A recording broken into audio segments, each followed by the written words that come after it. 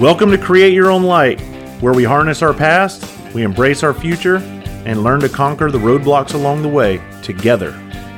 I'm your host, Travis Howes. Let's get on with it.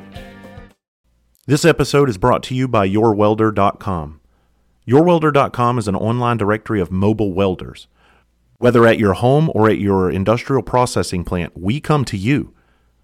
Our community of mobile welders can repair anything from the neighbor's mailbox that you just backed into or the cat bulldozer sitting on your job site. YourWelder.com is a directory of highly skilled professionals willing to help you on your job site on your timetable. YourWelder.com screens all of their welders using tools like photos from social media apps such as Instagram, Parler, and Facebook, even face-to-face meetups. YourWelder.com was built by actual industry welding experts who actually perform this type of work on a daily basis. And here's the best part. They're veteran-owned and operated. So go check them out at YourWelder.com. And also feel free to check them out on social media, where I'll include their links in the show notes. What's going on, y'all? I always try to figure out a story that I can tell you during a podcast. And sometimes I sit here for like 10 minutes trying to think of what the appropriate story would be for today's episode. And today I got nothing. And I'm going to tell you why.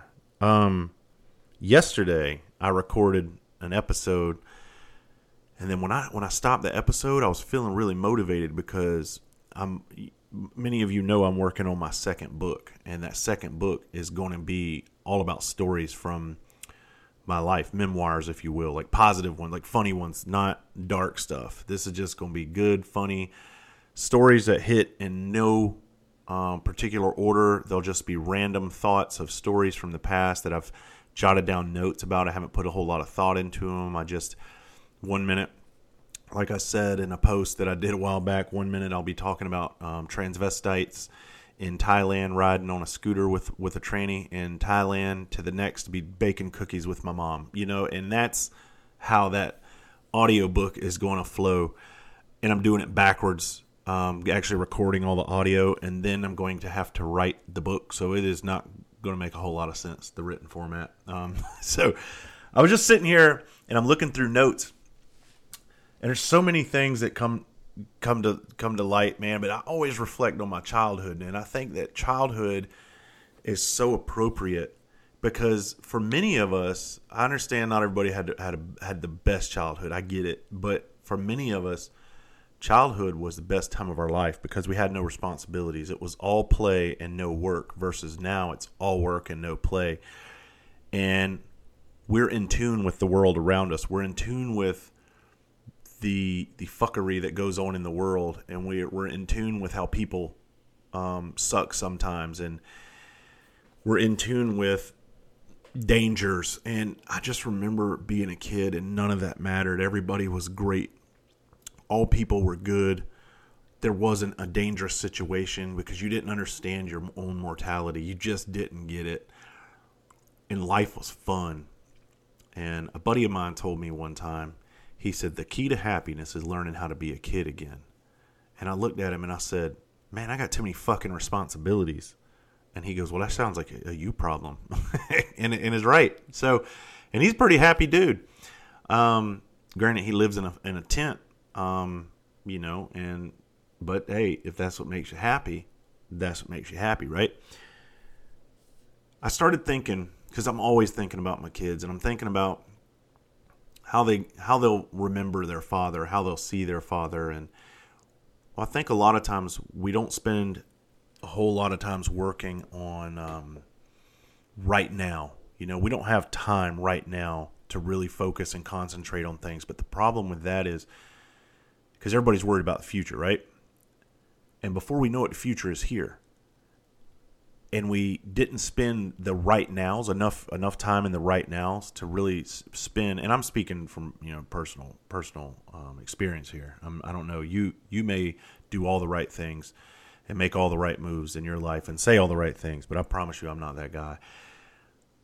I don't really focus on. I'm always working towards the future, and I have to really rein myself in sometimes, especially when it comes to my kids, because daddy's working on this, daddy's working on that, and I don't have time to untie the string that you just tried to make a lasso for the dog, and you fucked up the lasso, and I'm trying to record a podcast, so I'm going to get to you. Well, you know what? I can hit stop on this podcast at any time. But that's kind of what I'm getting at, is how our kids will remember us. And my biggest fear is that my children will grow up and think two things. One, Daddy didn't have a lot of time for us. And two, Daddy was a lot different. And Daddy was mean, or Daddy was very abrupt and strict and all these things. And it makes me think about my grandfather. And I'm actually telling a story about my grandfather in my audiobook. And I'll talk about it here for a minute, just because it makes so much sense to me. So my grandfather, his name was DC, and he was fucked up. I'll just be honest with you. He was very fucked up. He didn't really stand a chance at this life. I guess he did. We all have an opportunity to be as successful as we want to be, given we all come from different backgrounds and circumstances. But his back was really against the wall, and I think that he did the best that he could given the circumstances and the time and the culture that he grew up in. And he was just a very hard, misunderstood man. And later in life, I realized just how much he and I were alike. But the difference is, he didn't have the knowledge that I have of his condition. I do. I'm privy to understanding why I'm different, whereas back then, he wasn't as privy to it. And just case in point. So when my grandfather lost both of his parents when he was very young, by the age of 5, both of his parents were gone. So his father went to prison, I want to say for a life sentence, but his father went to prison and was subsequently killed in prison, and then his mother died, and this was by the age of 5. One of his brothers was killed very, very violently. I think he had his throat cut. That's the story I was told. And then I heard another story, but I don't know. Another brother fell off a roof and died. But long story short, he dropped out of school in elementary school and had to start working as a pulp wood in the hot woods of Florida and South Georgia. And he became pretty much a logger. And in the 40s, when World War II started, he went into the Army, and he fought in the South Pacific during the island hopping campaigns. He fought the Japanese. And there, not only did they experience massive trauma of loss of friends and just the shit that I can't imagine that they had to see, they also suffered psychological damage when they were fighting the Japanese. Now, he never spoke about this, but I know, through history and everything, it was talked about. He was in the Philippines campaign, and that was a pretty nasty campaign. And they were, it is said that Japanese soldiers were beheading children and women and putting their heads on stakes. And that was to psychologically damage the American troops. And I'm sure that definitely happened. So fast forward, when my grandfather gets out of the military, he's now a father of 6 children, and he ended up losing one of his children very early age to polio, and she actually choked to death in my grandmother's arms. So his whole life was about loss, and his whole life was about trauma, and how he dealt with that was with the bottle. Now, what I didn't tell you is, after World War II, after my grandfather came out unscathed, he got shot in a bar fight, and he got shot in the throat right in front of his 2 daughters and my grandmother. And he almost died, but his injuries, it caused him to never talk again. It blew out his larynx, his voice box, all that stuff. And he could never talk again. So any communication with my grandfather had to be in written form. He had to write it down. And you got to think, from a guy who was educated from the 3rd or the 5th grade, his vocabulary was not very extensive, okay? I grew up communicating with him that way. He would write, little sentences to tell you what he needed or wanted, or, to ask how you're doing. And, he would try to talk to you, but he'd have to cover the hole in his throat. And that's what it sounded like. It sounded like a Donald Duck. What I'm getting at is this. My grandfather was not an easy man to be around when he was raising kids. His children, I grew up hearing horror stories about this man, about how mean he was, how violent he was, how vicious he was. But he was also the most giving and caring person you could ever see. But in an instant, he could change. And like a flip of a fucking switch, he would change. And he was big on the bottle, and he drank. And before he knew it, he had isolated himself and pushed his entire family away. He got a divorce from my grandmother and left his kids, and it was very hard, and his kids never understood him. But I get my grandfather. I get him. All the horrible things that I've heard about the man, I understand him. And if anybody in my family understands him, it's me. And granted, we went through different things, but our symptoms were all the same. We pushed people away. We were triggered for various things. We leaned on the bottle when we shouldn't lean on the bottle, and the family walked on eggshells around us. So I understand from that perspective, and I don't think he was a bad man. I think he was just misunderstood. And I think what I'm getting at is this. I'm trying very, very desperately and very attentively and very hard to try to understand what I go through, why I'm the way that I am, why, and I think I'm doing a fantastic job. I'm leaps and bounds beyond where my grandfather used to be, but I know how much two kids, how much turmoil that caused me, and I'm not blaming them. I'm not blaming anybody. I have associated triggers with this. So I can't imagine my grandfather with 6 children. I cannot imagine the constant turmoil the man was in and his inability to communicate because his fucking larynx was blown out and because of his lack of education, and he couldn't talk and he couldn't write. So I imagine it's just like a mad child when they start screaming. They're upset. They're trying to communicate with you, and they just can't tell you what's wrong, so they scream and they throw temper tantrums. It's frustrating. Honestly, I felt horrible for him when I look back and I think about him in the late 40s, early 50s, trying to provide for a family, and given the circumstances surrounding that, I couldn't imagine how tough that was for him. So here's what I don't want. I look at my family and I look at all the things that were said about my grandfather when his children grew up. And I'd hate to think that my children would ever see me that way. And I know they won't, because I'm way ahead of this thing. But I understand if I don't stay ahead of it, I understand what happens. I go backwards. And I want to encourage you, if you are experiencing these things, think about who it affects. We've talked about secondary trauma and how you can give symptoms of what you're experiencing to your loved ones. And you got to think about that from a standpoint of, dude, do I want to keep using what I'm going through as an excuse? Because it's affecting people around me. It's not just affecting me. And you got to think about the legacy you want to leave. Do I want to be stronger than this? And do I want my children to see me as resilient? And hey, they'll know my story. I'll talk to them later when it's appropriate and let them understand what I'm going through. And then maybe, just maybe, they'll be like, God damn, my mother and my father was a resilient motherfucker.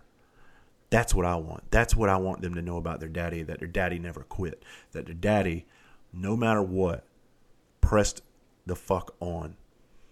And they didn't suffer because of it. And I think that's motivation in itself, to work on ourselves, to work on getting better, to be resilient, to get stronger. Use the past and the past cultures before us as an example of how not to be with what we go through. Because back then it was considered weak. Now there are some out there that still say that. But fuck them. My old go-to, fuck them. I was on the phone the other day with somebody from a fire department, and they were saying, we'd love to have your courses up here, and we still have some chief officers, some supervisors, some line officers that they don't believe in this stuff. And this was actually said to me, and I said, why don't they believe in it?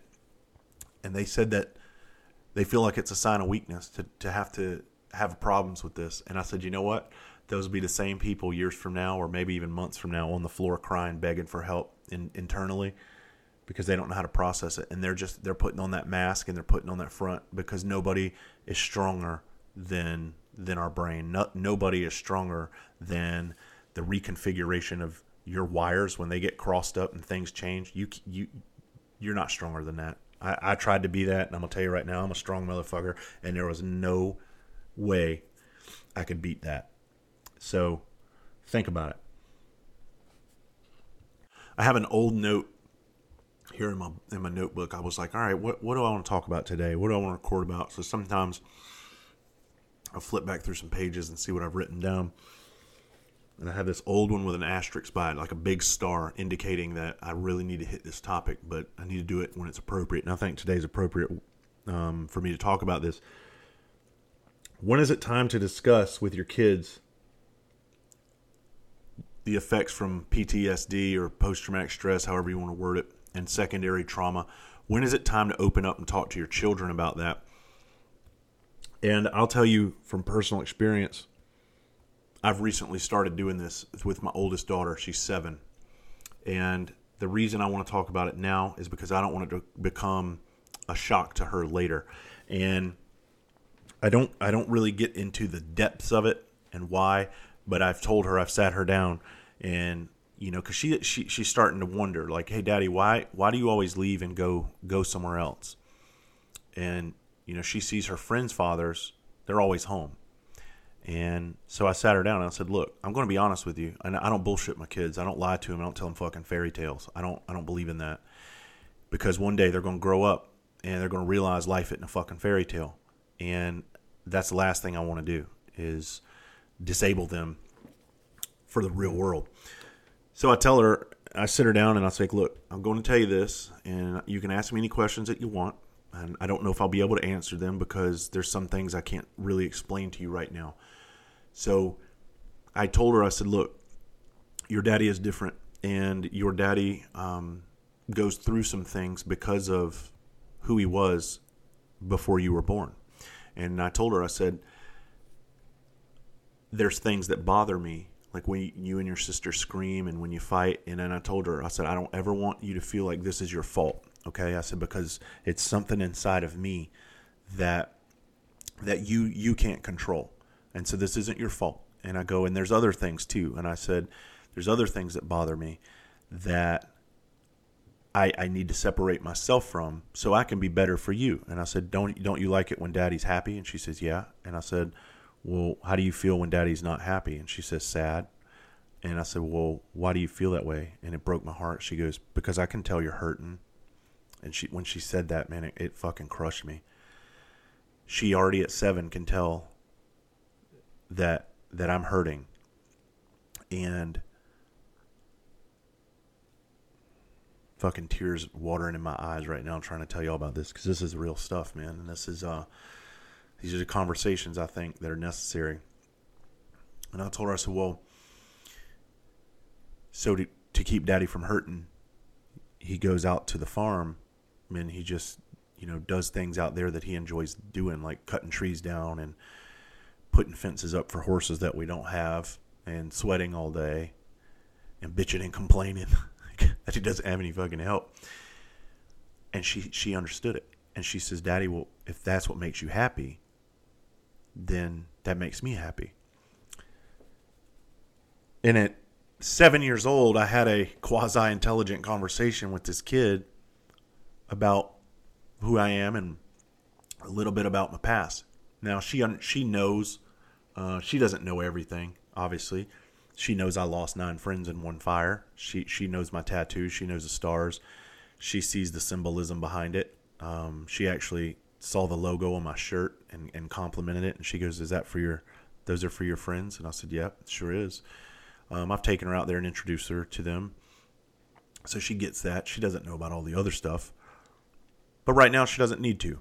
And I think that if we can just sit down, find a way, if you're a little bit different because of the jobs that we do or the trauma that you've been exposed to in your past, and you have the ability to become somebody else with the flip of a switch because of a trigger, I think it's important that we sit down and talk to our children about that. I really do. I think that they need to understand that it's not their fault, even though they may do things that affect us. And I mean, because you can go from Jekyll to Hyde real quick.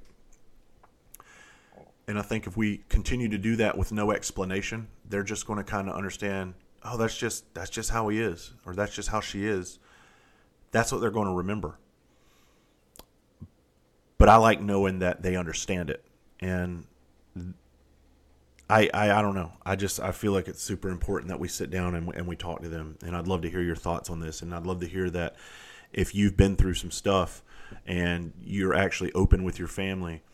I think that was a testament to my vulnerability with my children at such a young age, being able to sit down and talk to them about it without going into to scary, grave detail, obviously. But I think it was a milestone, and I'm proud of that. And I think you would be very proud of it too, if you can somehow, you know, all of our situations are different, but if you can somehow convey to your children that you're not a monster, that you might just have a little, you know, you might be sick sometimes, and you need some medicine, and the medicine may be wherever you keep it, you know, however you convey that to them is how you do it. But I'm glad that I did it. And I would encourage you to do the same. I look at the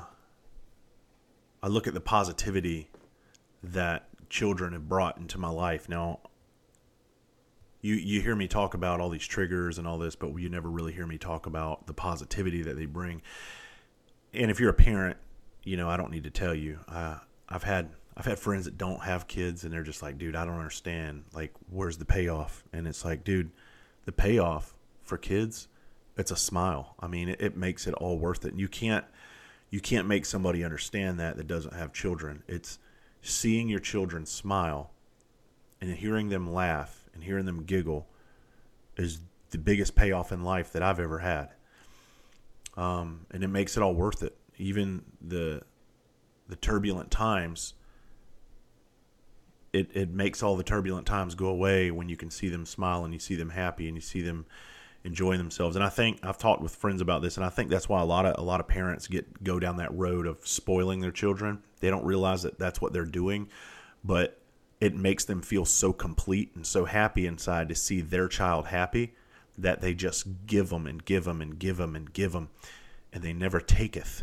And see, I constantly taketh, because as happy as it makes me to see them smile, it makes me more sad to know that if I spoil them, they're probably going to turn into entitled fucking assholes, and I don't want that. So it's hard for me to take away from them, but I do it. I actually take away more than I give. And so when I give, it makes it more special, and I feel like there's more gratitude on their end, you know, when Daddy does give things. But I really think that that's why a lot of parents do that. But these, you know, children are your greatest blessing, and it makes you want to be a better human being. And I see so many people, they're like, I want to do this, or I want to do that, and this is for my kids. I hear that all the time, and I say the same thing, man. If it wasn't for my kids, I don't really know that I would have been around. I think that there may be a greater opportunity that I would have left this earth a long time ago, because they are the driving force behind what I do. And we got to set examples for them. If they see their daddy quit, that means they're going to fucking probably learn how to quit. And I don't ever want them to learn how to quit. They see their daddy step up to the plate and fight tooth and nail for everything he's got. Hopefully they'll do the same thing, and they won't be so susceptible to giving up. I don't want them to inherit a quitting mind. You know, I want them to inherit the winning and the fighting mind. And that literally is the driving force. And I know people that are parents out there, you're probably shaking your head, yeah.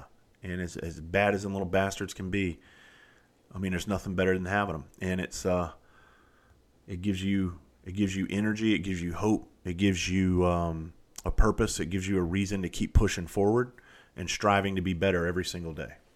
And I couldn't be more thankful. There ain't no way I would want a third child. I'm just going to tell y'all right now. So I see those people out there with 3 kids, 4 kids, 5 kids, 6 kids, and I'm just like, the fuck is wrong with y'all? Y'all need to knock that shit off, because one, I see most of your Instagram pages, and you don't live on a farm, so you don't need farm hands around. These ain't the 1830s. You don't need little motherfuckers out there shucking corn and plowing fields. You live in a normal neighborhood. You don't need 6 kids jammed up in a house. I'm just saying. Y'all, some of y'all like having too many damn kids, and they don't have enough work around the house. How do we bounce back after something bad has happened to us, after we've experienced whether it be loss or just getting fired from a job, getting laid off? When things don't go your way, how do we bounce back? Somebody asked me that question a long time ago, and I think honestly each situation is different. But what I think it all boils down to is attitude. And your attitude will determine whether you persevere or not. Now, you can be mad at the world when things don't go your way. And I've been there, and I've done that. And I did it for 8 years after I lost my job as a police officer, because I knew that I didn't do anything wrong. And I was mad at the world. And I'm going to tell you what it changed. It changed absolutely nothing. I talk about redirecting moments in life a lot. I might beat a dead horse with this, but it's so true. It's so easy to see the negative when things don't go our way. And it's hard to keep a positive mindset. Most people, they're just like, oh, let's just let Jesus take the wheel and let's see what happens. But honestly, how are your bills getting paid? When Jesus got the wheel, he's going to put you on the right track or whatever, if that's what you want to believe. Now, I'm not a religious man, so I believe it's my responsibility to grab this fucking wheel and make things happen in life. Ain't nobody going to do it for me. And if I sit around and depend on Jesus to do it, if I depend on somebody else to do it, I might be waiting a long fucking time. And what we don't have is time, because that shit's running out. So I need to take charge of my situation right now. How do I bounce back? How do I make it happen? And not depend on somebody else or some outside source or some entity to make things happen or make the universe. How do I do it? And I'm going to tell you right now, it's about staying positive, and it's very hard. And what you do is when you get kicked in the nuts, or however you identify, if you get kicked, you take that blow and you get mad for a few minutes or a few days, whatever it is, and you get it out of your system, and then you regroup and you refocus and you say, all right, what are the skills that I possess? What do I know how to do? And how do I move forward? And you got to figure it out on your own. I'll tell you how I do it. Anytime something happens that gives me a setback, and how I bounce back. After I get all that initial shock out of my system, I say, all right, if I don't move forward, I'm going to be stagnant, or either I'm going to go backwards. So what other choice do I have? And that's it. It's that fucking simple. What choice do you have to not bounce back? Because if you don't bounce back, you're going to be stagnant, or you're going to get left behind. And that's it. And I look at my time clock, and I don't know how much time is on it. And I think, well, I don't want to be living in sorrow and misery the rest of my life, and pity. So I choose the alternative. And I shoulder whatever the fuck experience that it was, and I find a way for it to make me stronger. And that's it. It's that simple. The second you start playing the victim card, everybody does that, I guess, when things don't go right. But that's infectious, and it's contagious. And that shit will eat you up like cancer the second you start playing victim, because you'll start believing your own bullshit, and you'll hold yourself back. Nobody else will hold you back except you. I've gotten messages from people before where I can see through the entire message. I see all of the hurt, all of the pain, all the experiences that they describe to me, and I can instantly see, without even talking to them, where their mind is. Their mind is in victimhood. And it's hard for me to not reach through the message, slap them, and say, knock it the fuck off. Stop feeling sorry for yourself. I try not to do that because I try to be encouraging, but I can actually talk about it on the podcast, because you never know what state these folks are in. They're vulnerable sometimes, and they need an outlet. I get it. But that's the honest truth. Look yourself in the mirror, stop being the victim, and press on. You'll be glad you did. I used to go to this Mexican restaurant a lot when I was a fireman, It was right around the corner from my house, and we used to have a good time back in the day when I was drinking. We go out on a boat all day, and we do a nightcap at the Mexican place, and we come in there, and I became, well, I say I became friends. I became acquaintances with the owner and the staff, and this is where I'm going to tell you how it pays to at least take a foreign language in high school. Okay, look, I got out of school with not taking any foreign language, and I became the brunt of a joke because had I at least made an effort to learn a little bit of Spanish, I would have figured out that I was being made fun of. And I should save this story for the book, but I'm just going to tell it on the podcast and get out of here because I got some information to tell y'all real quick after this. So the owner's name, the Mexican fella that owned it, his I guess American name or whatever it was, we called him Roger. His name was Roger, and every time I would come in there, he'd slap me on the back because I was always making jokes, and I'd get real drunk in there and all that, and he gave me a nickname, and I was so honored to receive this nickname that it made me actually go there more because the dudes in the kitchen would come out and they'd call me this nickname, and I'd be like, yeah, and I'm like, yeah, that's who I am, goddamn, So my nickname was Cabron, and I didn't know what the fuck Cabron meant. I thought it meant like something cool, and I asked Roger, hey, what does that mean? And he told me it meant tough guy. So every time I went in there, I had my chest out and my head up, and back then I was on a dating scene, and I'd come in with a gal or something, and they'd be like, hey, Cabron. And I'm like, yeah, it's me, Cabron. And I would go in there and talk. Man, I didn't realize the whole time they were calling me dumbass. And that was unfortunate because them motherfuckers will call me dumbass pretty much to my face. And I didn't realize what was happening. And that went on for well over a year. And I never thought for a second to go, hey, let me just go fact check. Let me go Google what Cabron means. I almost actually went and had a hat made that said Cabron on it so I could wear in there. And yeah. So that's my dumbass story.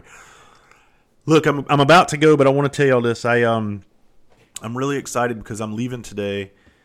By the time you hear this class will have already happened, but I'm going to teach my course, Post-Traumatic Purpose, to a small volunteer department in Cameron, South Carolina. And when the chief reached out to me, he reached out to me. It's a volunteer department, and he was very passionate. He's like, "Look, man, we don't get a whole lot of training out here, and our resources are extremely limited."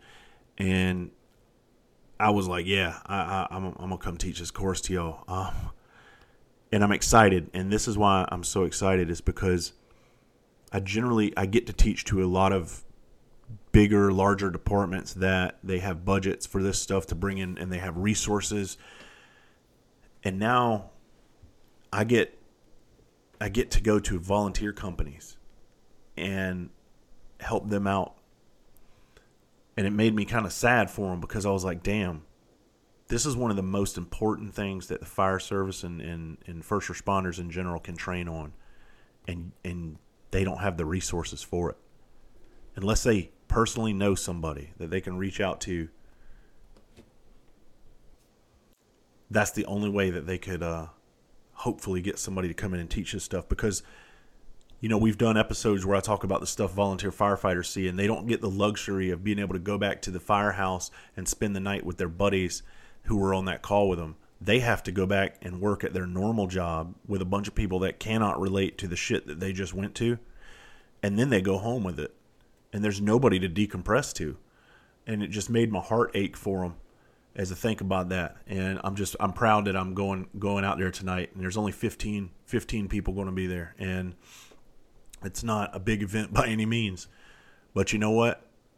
All 15 of them need to hear this shit, and they need to understand it and learn it. And I'm super excited to be able to be in a position where I get to go do that for them.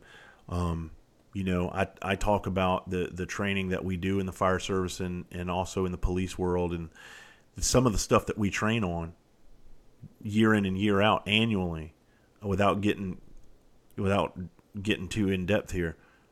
It's stuff we never fucking use. Yet the one thing that we always use on duty and off duty is our mental health, and we never fucking train on it. And that strikes a nerve with me. So I'm glad to just be in a position where this is starting to take root, and it's growing. And so thank you guys for spreading the message and the support on this course, because I think so many people need to understand this and need to hear this. And this isn't, when I get calls for this course, I tell them flat out, I'm like, look, this isn't a slide presentation with charts and graphs and a bunch of statistics that I'm beating in your head. This is real world shit and real world experiences that we're covering up here. These are hard fucking conversations that need to be had. So when you leave here, it makes you think.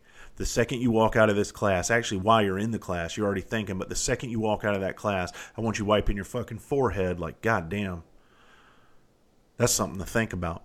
Because when I was a first responder and we would go to these classes, these mandatory classes, and we'd sit in them, when you left, you didn't retain shit. You didn't remember it. It was like, all right, check in the box. We had to go do that. But what did we really learn? And that's what I talk about. I'm not there to teach. I'm there to make you think and to open your fucking eyes a little bit and open your ears and to lower your walls and put that bravado on a shelf where it belongs. There's a time when we need that, but there's also a time when we don't need it. And that's why I'm so passionate about what I'm getting to do with post-traumatic purpose. So those of you that have been asking about it, and who have,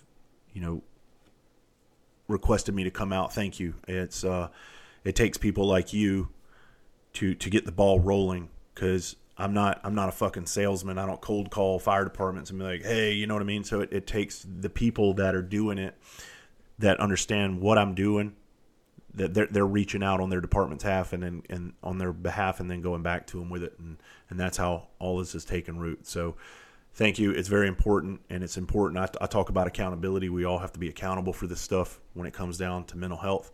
And you guys are straight up there on the leadership charts, taking charge and making it happen. Because it's not the problem with this stuff is it's not cool and flashy. It's not rappelling off of a fucking building. You know how many firefighters get to do that, like in the line of duty in their career? Fucking 0.1% on a real call, 0.1. But we'll go up there and we'll drill all day about jumping off of a tower and putting our seat on and making the perfect L position and using your brake and bouncing off of the fucking building the right way, and you'll never ever use it.